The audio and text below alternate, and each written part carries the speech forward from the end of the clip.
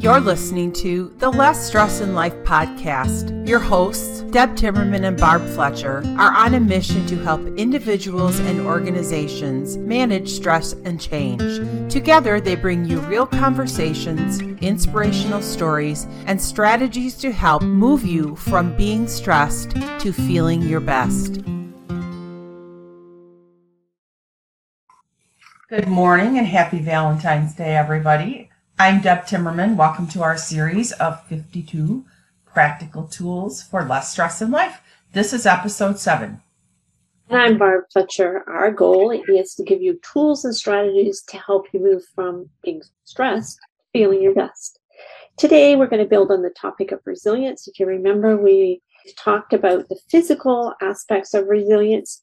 Today, we're going to talk about emotional and mental resilience. We're going to do that in tandem. How are they different from physical resilience, Barb?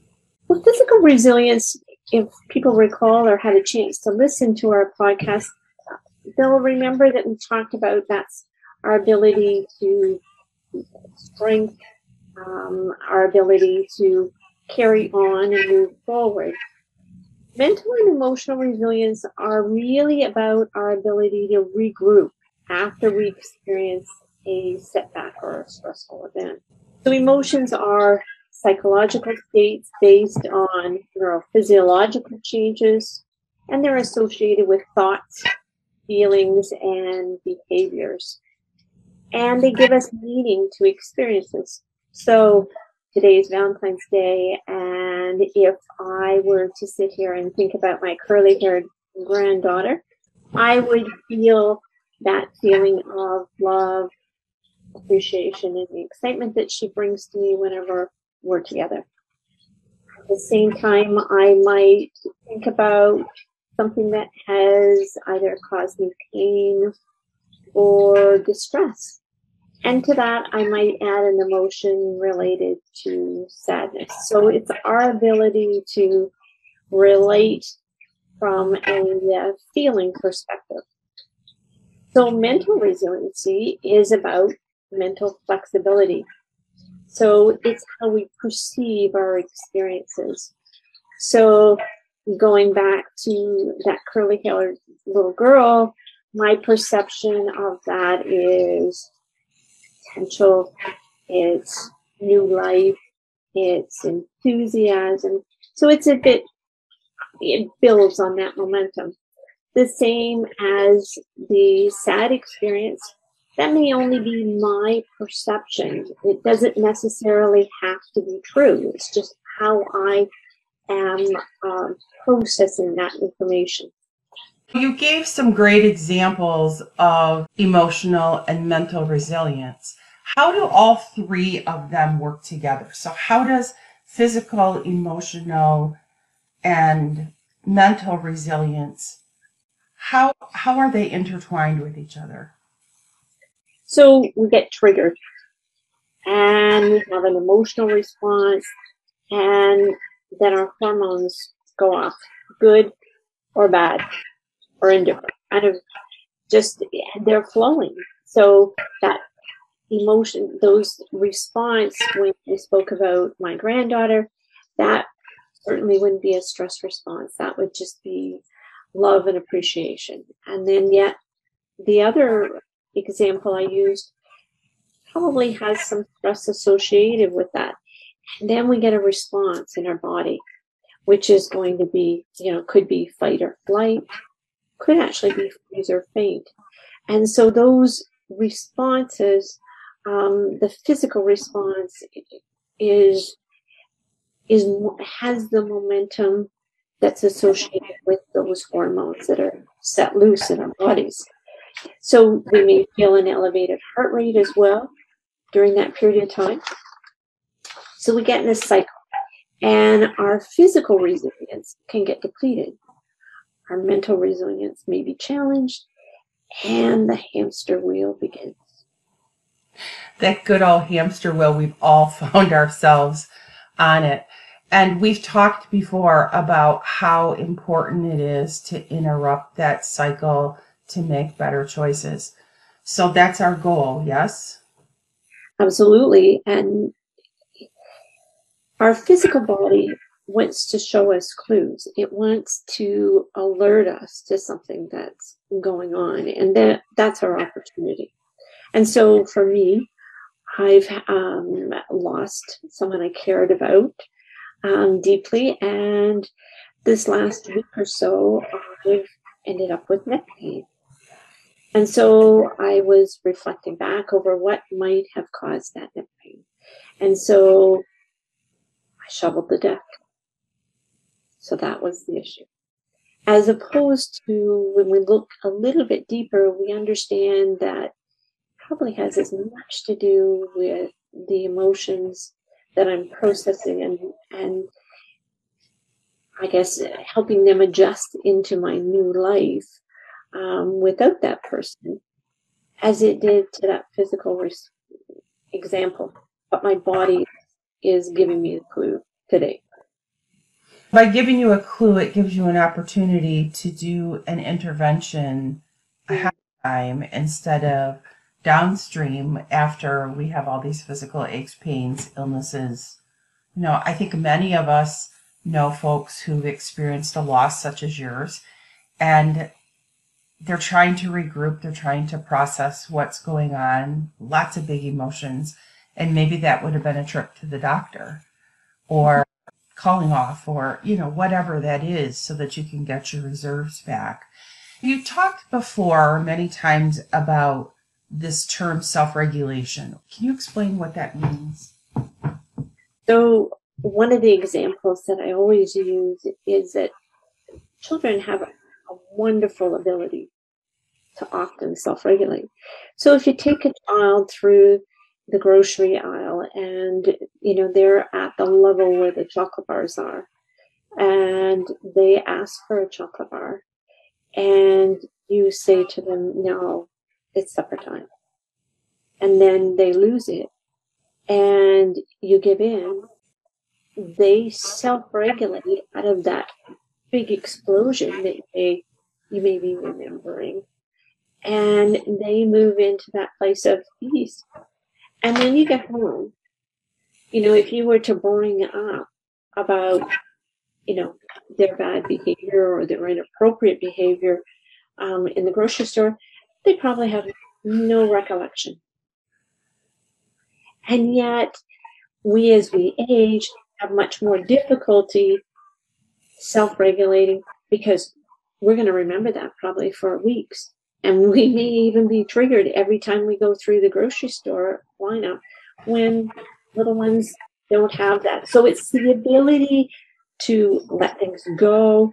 It's to stop an emotion in its tracks before it gains that momentum. It almost sounds like emotions are bad when we talk about it in that framework, but they actually are not bad. They give us meaning to life. How do you use that emotion in a positive way to regulate yourself? In other words, what role do those emotions play in our ability to self-regulate? If we go back to my example, where my neck was giving me trouble, it allowed me the time to sit with that. And I knew that there was much more tied into it, but it was only when I sat down today and thought of the example as we began this conversation, it probably is more about processing. So as we become familiar with emotions and our ability to self-regulate, we can get pretty good at catching them before they get out of control, because we know we begin to feel them in our body. We begin to know the sensations when we're beginning to build that momentum. So emotions, not bad or good, they just are. And it really is about our ability to interpret and use those as that good information that it is. What's been your experience with emotions and mindset? It seems like getting your emotions in track and getting your mindset shaped around that could be a big thing. Can you talk about that a little bit? What I have found is that when we're wanting to change our thoughts and our perspective, it's usually easier to work with the emotions. And people would prefer often to stay away from emotions, because I say emotions are messy and it's sometimes a little more intimidating to dig in. But if we can figure out what the baseline emotion is, what may be triggering it, and we can actually shift out of that space, then it becomes much easier to work on the mental resiliency, on the mindset, on the perspective, on the focus. Because without that, we have all that emotional undercurrent actually impeding our ability to make those shifts. I think undercurrent is a good word, because sometimes when we're so stressed out, we can't identify exactly the emotions we're feeling. They're a big swarm, a big mess. We might be equal sad, equal mad, equal depressed, all kinds of stuff going on. And you often say that if you can just find a little piece of yarn in that skein that you're going to unravel, you can do that. And I think that's very accurate. Many times with clients, they know they feel awful, but they can't isolate what that is. And being able to dig a little deeper into what those emotions are so they can process is really beneficial.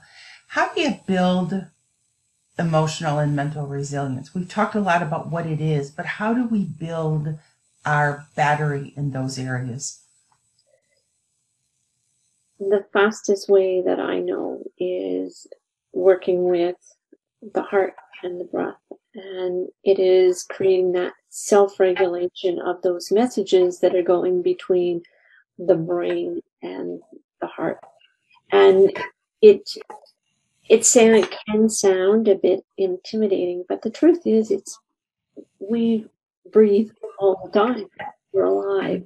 And so it's just a matter of gathering a bit of focus and understanding that relationship that occurs when we focus our attention in our heart area and allow that breath to move in and out through our nose. And when we can add a little appreciation into it, we actually get a situation where we can build energy in that battery. We are going to have a masterclass in March focusing on those core skills, 4 weeks of tools to help you with self-regulation. And if you're interested in that, you can go to lessstressinlife.com/masterclass, and all the information is there about what we'll be doing in those 4 weeks. Last week, we talked about our internal battery level, and we asked you to check in daily. This week, we'd like you to do the same, only with your emotional level. So trying to figure out or identify what emotion is playing a role in your life. And if you get off track or have a stress reaction, try to think about what emotion that was that drove that stress reaction. So another way to think about that is that emotion adding to, giving you energy, adding to your battery, or depleting your battery? Do that daily, jot it down to serve as a reminder. We've often said, and I think we say it in every episode, awareness is the first step towards having a life with less stress. Next time, we will talk about another area of resilience, rounding out our conversation on it. So we're so happy you could join us today. Have a great day. Ta-ta. Less stress in life is possible. If you're new to this kind of thinking and would like to explore what's possible for you, we'd love to connect. You can reach us through our website at lessstressinlife.com. That's lessstressinlife.com.